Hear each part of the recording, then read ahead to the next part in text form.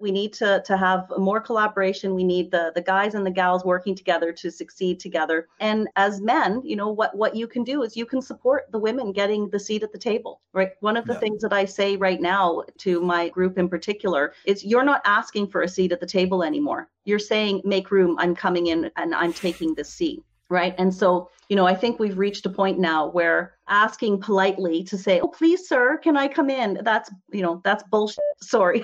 Say that, but we have to just get past that. Welcome to the Real Estate Investors Club podcast. What's the real power of leverage? People think real estate is all about leveraging capital. Money is important, but what about the decisions we make? The things we do and don't do determine our success as investors. Choices and actions create success. Before we get to the bank, we make choices guided by mindset and by the things we do and don't know. If we want to succeed as investors, we need to leverage knowledge. We need to increase what we know, so our actions pay bigger dividends.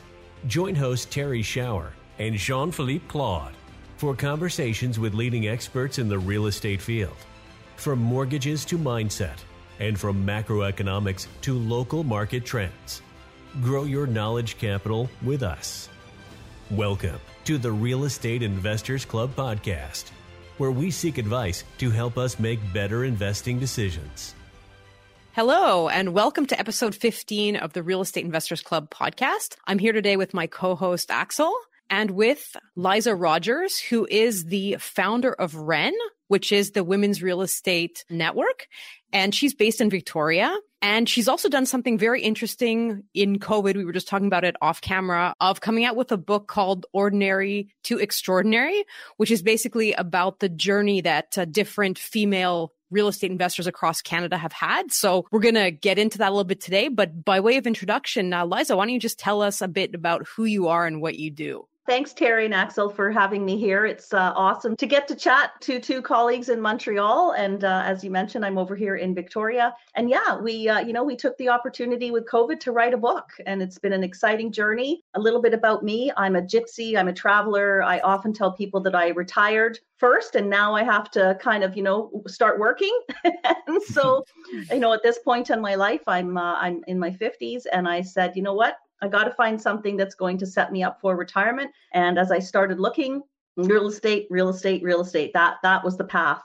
And so now on my journey, I just discovered that tons of women feel like they're left out of the real estate market. They feel like they're never going to get in. They're afraid to tap into equity that they're sitting on, especially in places like Victoria and Vancouver. And so REN was formed, and we're, a big group of women who want the best out of life. We love to travel. We want to own properties together in Mexico and Portugal, and we want to help build wealth in our communities, and we're going for it. So that's the Coles Notes version of me and what we've been doing. Well, why don't you just walk us in a little bit more detail? First of all, how did you get started as an investor?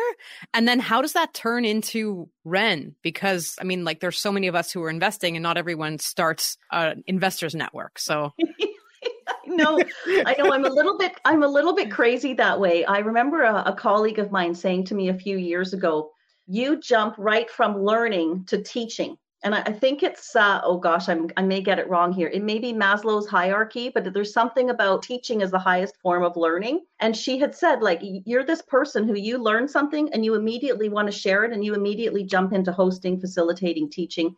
That might come from my tour guide background, but it is a little bit crazy, right? Instead of learning about real estate and then going and applying it with a couple of people, I just jump in and I invite 10 or 15 people and let's do this together. So my journey started, I came back from Australia. I'd been living in Australia for a year and I was actually looking at buying a hotel down there with a colleague. Didn't work out, that's a whole other book. But I got back and I'm thinking, okay, I basically have to start over. So what am I going to do? And as I mentioned, I was looking at all kinds of options, the dreaded job, which, I had to do that for a while. But I kept looking at real estate and thinking, if I want to continue to live this big life and have the freedom to travel and encourage my friends to jump in and come along with me, because I've been a solo traveler for so many of my journeys, It's great to be able to say to your friends, hey, let's go and work overseas for a month, or let's go travel together and go backpacking somewhere or go riverboating in Europe. So I wanted to make sure that as I was feeling empowered, that I was getting other women in my team and my tribe to feel the same way. So that journey led to learning a lot about real estate. And we all start with a number of different organizations, especially here in Canada. There's the Scott McGillivrays with Keyspire. There's Don Campbell and Patrick Francie with RAIN. There's Ozzie Jurak with the Real Estate Action Group. There's all of the local groups that we all know and love. And I just dove in and got as much information as I possibly could and networked and met people. And as I was going through this whole process, I was realizing that it was mostly men. And as I was talking to women, I was saying, how are you set up for your future? Are you setting yourself up for a good retirement? And the answer was no, almost all the time. Women were just not ready.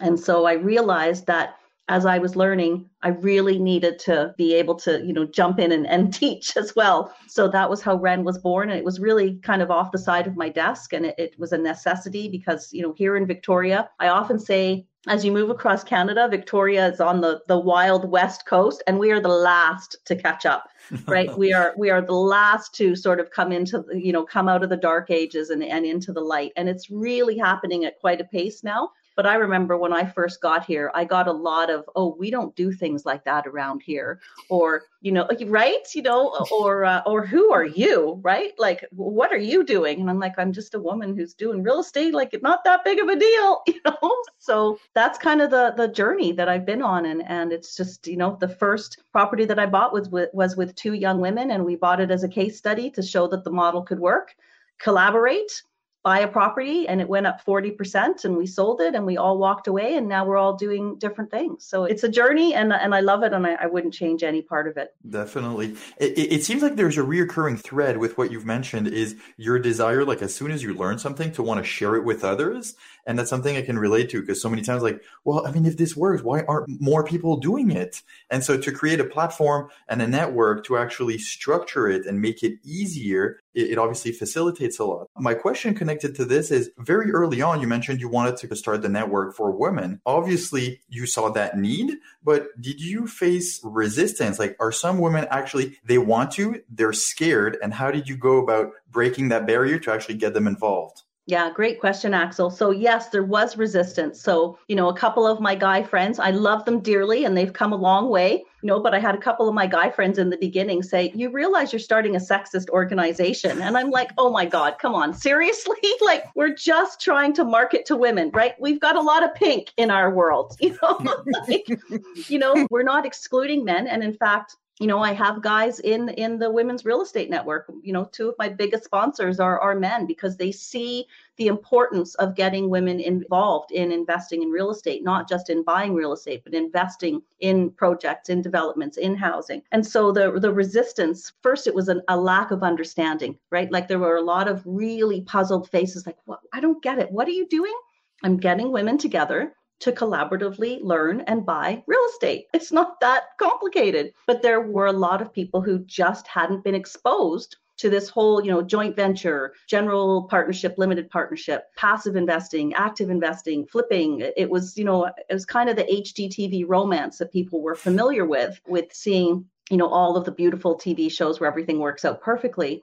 But the reality seemed a lot scarier. So it was helping women to understand what's possible and showing them that you don't kind of do it all at once. I do things a little bit crazy. I, start the network and then do everything on top of that.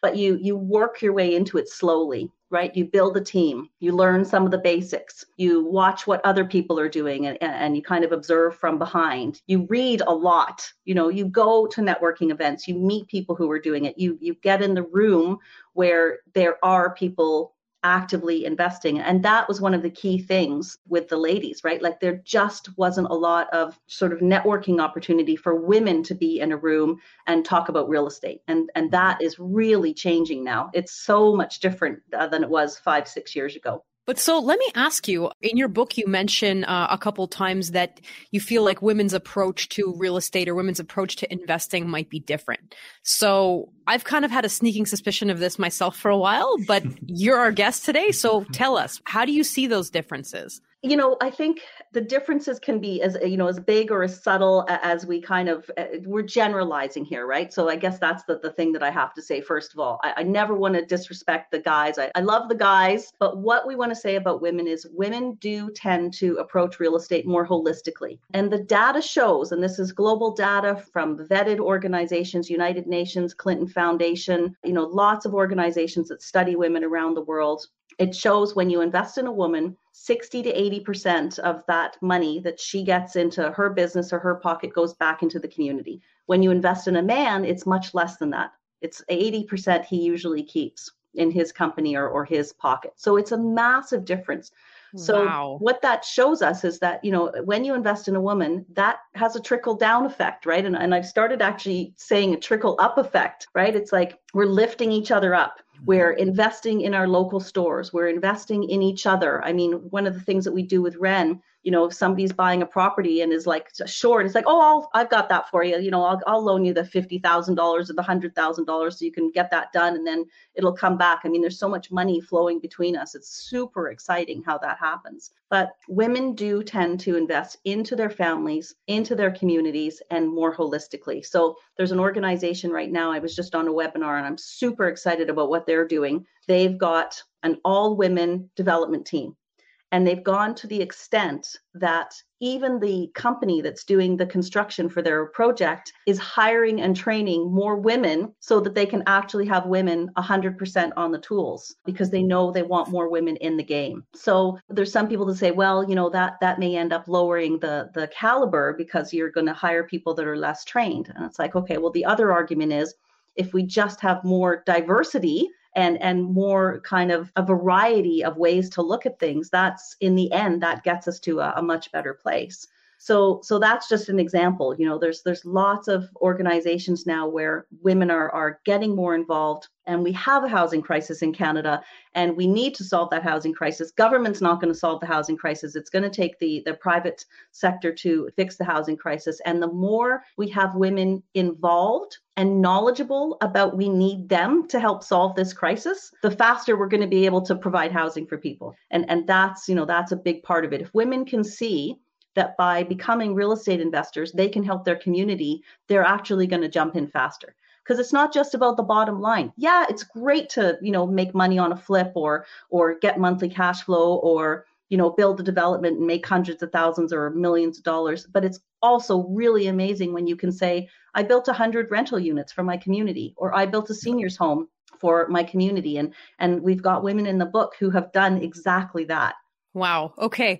So, I mean, that's great, right? So I think one aspect you mentioned is kind of the trickle up effect, but something else that I want to just poke you to tell us about is, so I participate in martial arts, and I did a coach's course not long ago where they basically told us that the attrition rate for women in sports as they go through adolescence is 5-1. So out of every 6 girls who does sports as a kid, 5 of them are going to drop out while they're in adolescence. And one of the reasons that they give for this is that women's approach to learning is not exactly the same as men, and that there's like an aspect to feeling intimidated and competition that works a little bit different. I'm sure you have some ideas about that, and that's going to then feed into Axel's next question about how different people can encourage more women into the sphere. So what do you think of that? Yeah, I think that's another, that's definitely another piece of it, right? Women are less competitive. And rather than making that a disadvantage, we have to make that an advantage, because yes, there's place for competition, and competition is great for a lot of different things to get us ahead. But collaboration is key. Collaboration just allows you to get so many more people so further ahead. And collaboration to me has a ripple effect, because you it's like I tell 2 people and they tell 2 people, and that old kind of adage of the ripple effect and how everything grows out and goes out. So competition definitely has its place, but collaboration means that you're all moving forward together. one of the things we have to also start celebrating more is feminine energy, right? And it's that going at things a little bit softer, being a little bit more inquisitive, being curious and open. And those are kind of feminine qualities that we know and see and understand. And instead of those being looked at now as things that slow down an organization's move forward, we're now realizing the value of those. We're realizing the value of valuing your employees, valuing your community, looking for the win, not only for your organization, but how to create multiple wins. Like I have a whole course that I'll probably release next year about 5 wins, right? So everything that you do in business and in life, you can actually create so that there's a 5-win piece to it. That is something that is very much the feminine piece of it. And rather than suppressing that, we need to start celebrating it more. Absolutely. I love the fact that you ended with like, we need to celebrate more, because I find that's something that's not done enough whenever we do projects. It's like, hey, you just finished your project, you did a big refinance, everyone's happy. Let's celebrate. Come on. Like at least, exactly. You mentioned the need for collaboration and that being a strong point of women, and also changing some of the values that we have that women bring that aren't necessarily perceived in the same way. And I was going to go one step further, is that, and I'll make kind of a general statement there, is that we know we still live in a patriarchal society still way, way, way too much. And as a male real estate investors, I really want to support more women. And I'm going to ask you from the personal side, like, what can men do to slowly change things? Axel, thank you. We always love our enlightened guys who ask that question, right? Because we need to all do this together. We need to have more collaboration. We need the guys and the gals working together to succeed together. And as men, what you can do is you can support the women getting the seat at the table, right? One of the things that I say right now to my group in particular is, you're not asking for a seat at the table anymore. You're saying, make room, I'm coming in and I'm taking this seat. Right. And so, I think we've reached a point now where asking politely to say, oh, please, sir, can I come in? That's bullshit. Sorry. But like we have to just get past that. Right. And there's nothing wrong with just saying, I'm coming in, I'm coming to the table. So what we are asking the guys to do is to be welcoming, right? Be supportive, start to understand what it is that women actually bring to that table, because it's a different perspective. And if we're going to solve the problems that this world has, we need as many different perspectives as possible. And the more creativity and the more curiosity we approach these things with, the better we're going to be able to, solve the housing crisis, put an end to world hunger, right? Celebrate the things that we're doing well, lift more women out of poverty, get more girls educated. I mean, one of the things I read a couple years ago is the number of children that are being born in like the continent of Africa has declined dramatically over the last 10 years because women are allowed to be educated. And so, we're having an impact on the global population by educating women. Like it just seems so logical, but it's taken us a long time to get there, and we still have a ways to go. So from the guy's perspective, we love the male perspective. We love the male energy, but we also want to be loved for what women are bringing to the table. We don't want to come in and become guys. We don't want to, you got to be more like the man. It's like, no, we don't. We have to stay as we are. We have to keep that feminine energy and bring what that and allows to the table. And that, again, curiosity, collaboration, lifting people up, questions, conversation, not competing, but, how do we work through this together and how do we make this better? That's the biggest thing. Reach out to the women in your community and say, hey, we'd love to help you get involved in real estate. What can we do to support you? And being, I think, kind and gentle about it, right? Like I still remember sitting down at a bar in Moncton when I was in Moncton visiting a friend and looking at property, and I sat down at the bar, have a drink, and this guy sits next to me and says, so what do you do? And I said, oh, I'm a real estate investor. And he literally went right into mansplaining, right? Like he took the pose, well, little lady, that's a real dangerous game for a young woman like you. And I'm like, what are you kidding me? I couldn't believe it. I'm like, are you actually kidding me right now? And I still get that. So say, hey, that's great. How can I help you? Right? That's a much better approach than, hey, well, little lady, are you sure? Are you sure? That's very risky.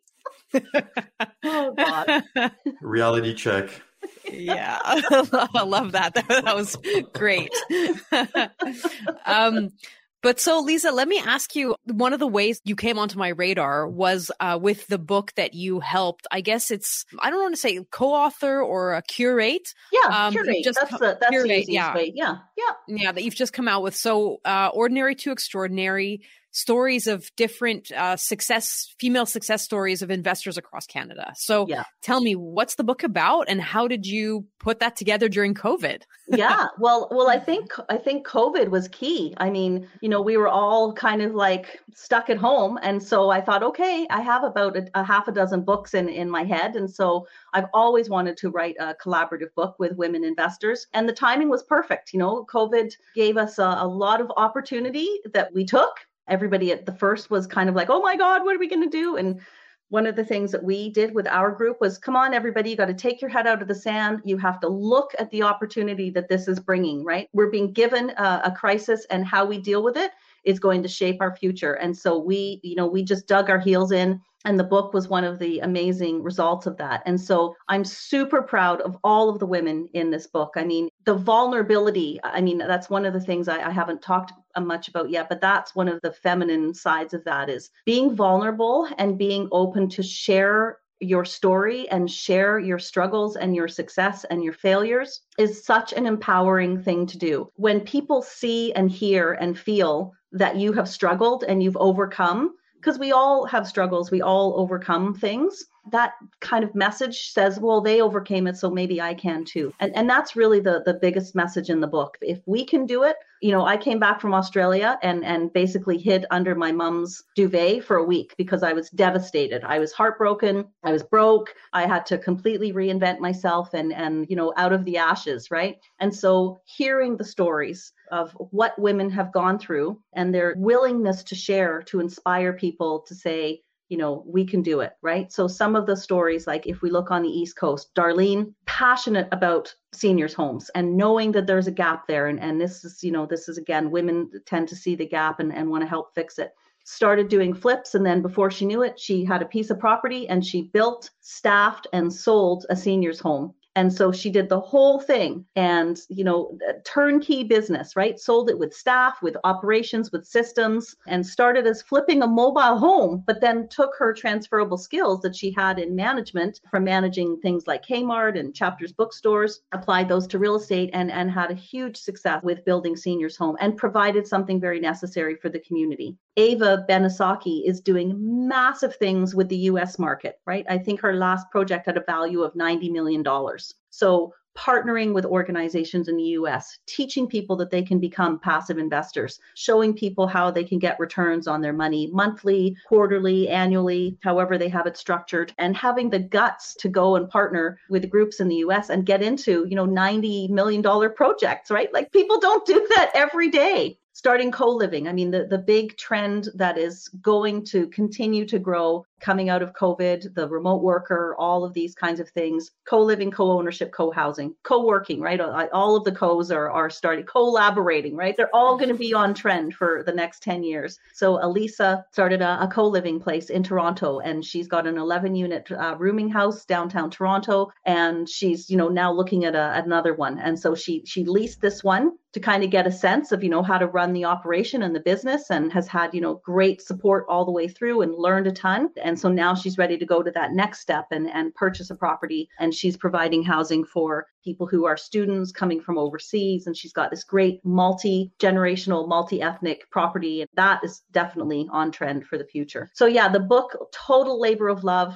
great stories, real vulnerability. And I'm just so proud of all of the women who just laid it on the table and said, here we are, and warts and all. And if we can do it, so can you. I think, what I love about what you just said, there's two things there. And I think the first one is the fact of this, I guess it's kind of a feminine vulnerability, not that men can't be vulnerable, but I think that for women, it's maybe just a little bit easier. And it's more of a way that we relate to each other. I as you were talking, I was thinking about, the times at which I meet new women and meet new people, and very often they will lead with their vulnerabilities. That's kind of a feminine thing to do. I think that that's a very, like you said, empowering thing. And it's not necessarily really empowering to the speaker, but it's very empowering to everyone who hears the story because it demystifies things and it makes people think like, yeah, hey, if she can do it, I can do it. And if she had those hard things on her path that she overcame, like maybe I can do it too. So exactly. Yeah.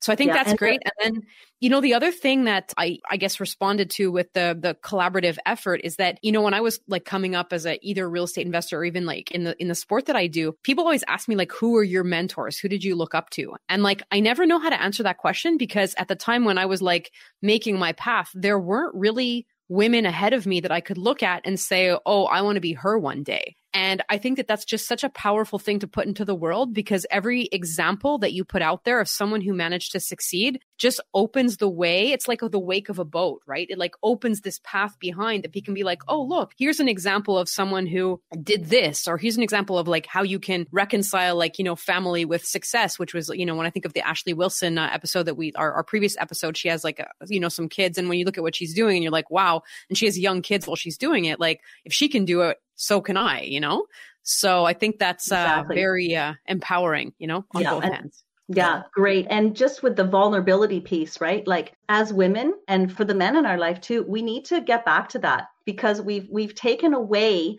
one of the things that men want to be able to do, and that's to support us. And when we come across as I can do this all by myself, I don't need you, right? Like ladies, like, come on, right? You got to let the men in your life help in whatever way that is. And you might not need the help, but just if you're falling down or you need to get something out or have a cry, like let the guys in your life help you with that because men are lost right now. Like they, all these strong women that are like, I don't need you for anything. I can do it on my own, right? We got to get back to being vulnerable, not only for the empowerment of ourselves and other women, but also to empower men, to help men feel empowered again, because we've taken the feminine kind of movement has taken that away. And I feel like we need to add that back in again. So sorry, Axel, I interrupted you. No, no. You didn't interrupt me. I'm glad you mentioned this because I was going to go back to what you said 2-3 times earlier, but like showing the vulnerability on the women's side and women are a lot more able to do it. I was going to say easier. Whereas men, sometimes we still have no, if you show weakness, like that's not good. No one's going to want to invest with you. Whereas thinking back, I've listened to like hundreds of hours of podcasts and read books and stuff. And the most impactful were usually the ones where they said, I did a project that was absolutely terrible. And I'm going to tell you all of my mistakes because we keep hearing about those great successes. But the most impact is often like just sharing the list of all the stupidities that we did on a project. And that's a pure example of the vulnerability of like, I made this mistake. I made that mistake. I would do this differently. And it's true that women do have the ability, I find, to share it and to let it out in an easier way. And that's something that, man, we really need to work on it because we always want to put the game face on. And that's ridiculous. Yeah, I'm so glad that you feel that way, right? I mean, it's life-changing. Like when Brene Brown really did a great job of hammering that home for us and opening up that whole topic of vulnerability again. And I feel really glad that we are embracing it. I mean, we really are embracing being vulnerable again. And it's so important. And it is, I know I've said this so many times, but it's so empowering, right? Like when you just let it out, when you tell people, like I remember this weekend, I just was having a day and I just, I had some tears and, all my team just came together and went, it's okay, we got you, right? And I'm like, yeah, because I'm going to be like this all day and I'm in a mood and that's just what it is, right? And so we have to be allowed to be in that space instead of just covering it up. I learned years ago, you've got to be allowed to not be happy all the time. And I'm a pretty positive, happy person, but yeah, I allow myself and the people in my life know, like if I'm not having a good day or if I'm going to have a cry, nothing's going to stop me, right? Like it's going to happen and you're going to have to deal with it. And that's very freeing to be able to be surrounded by people who you can do that with. And it's, empowering. I mean, that's the word that keeps coming to mind. So let it out.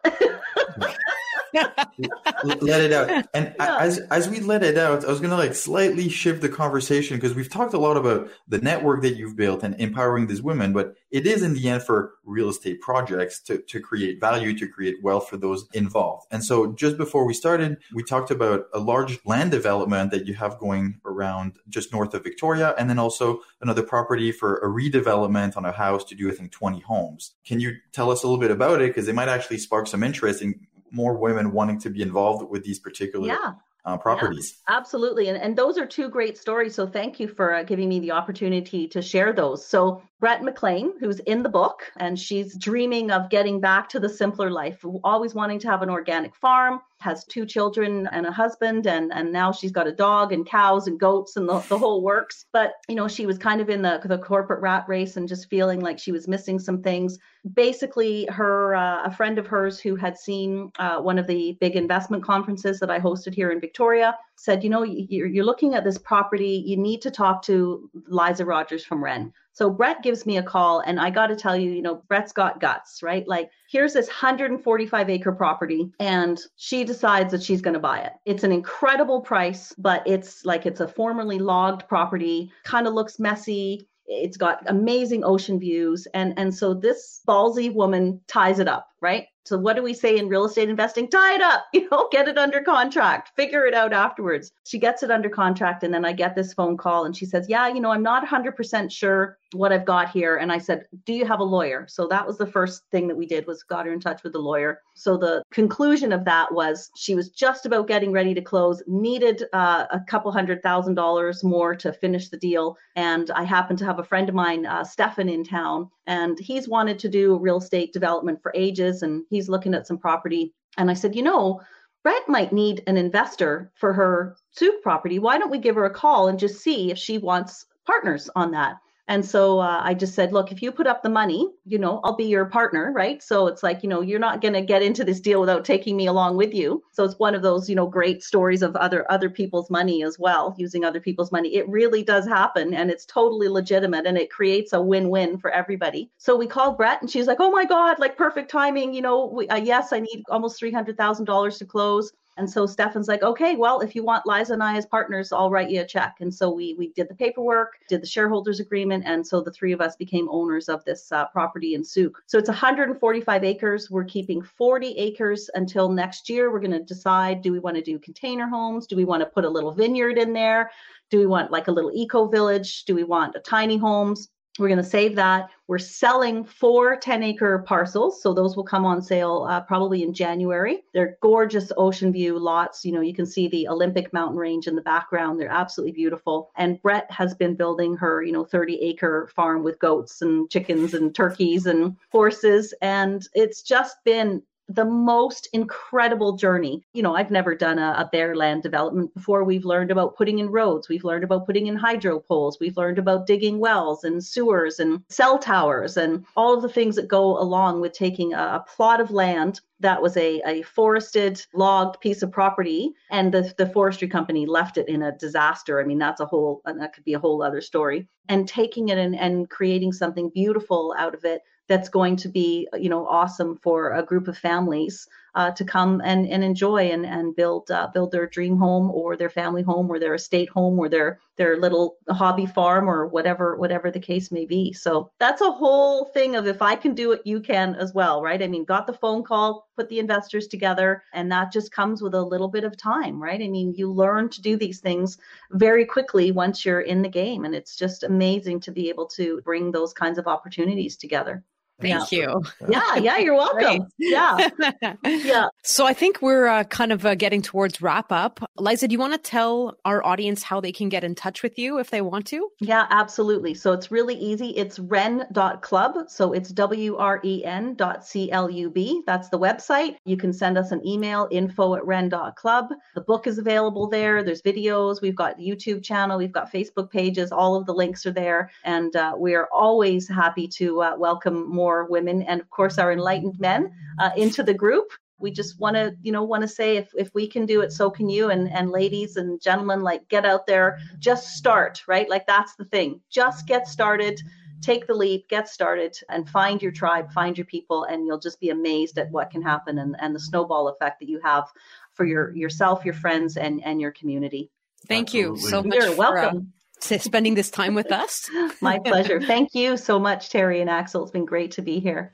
Thank you, Liza. Thanks for listening to the Real Estate Investors Club podcast. We hope you enjoyed this episode. If you did, remember to give us a rating, leave a comment, subscribe, and share. You can find Terry at terryshower.com. Her book, Mindful Landlord, is available on Amazon. You can also follow her on Facebook, LinkedIn, and Instagram. JP is the president of the Real Estate Investors Club. You can learn more about the club's networking and educational activities on Facebook by searching for Real Estate Investors Club. Look to the show notes to find information on our guests and links to material mentioned in the episode.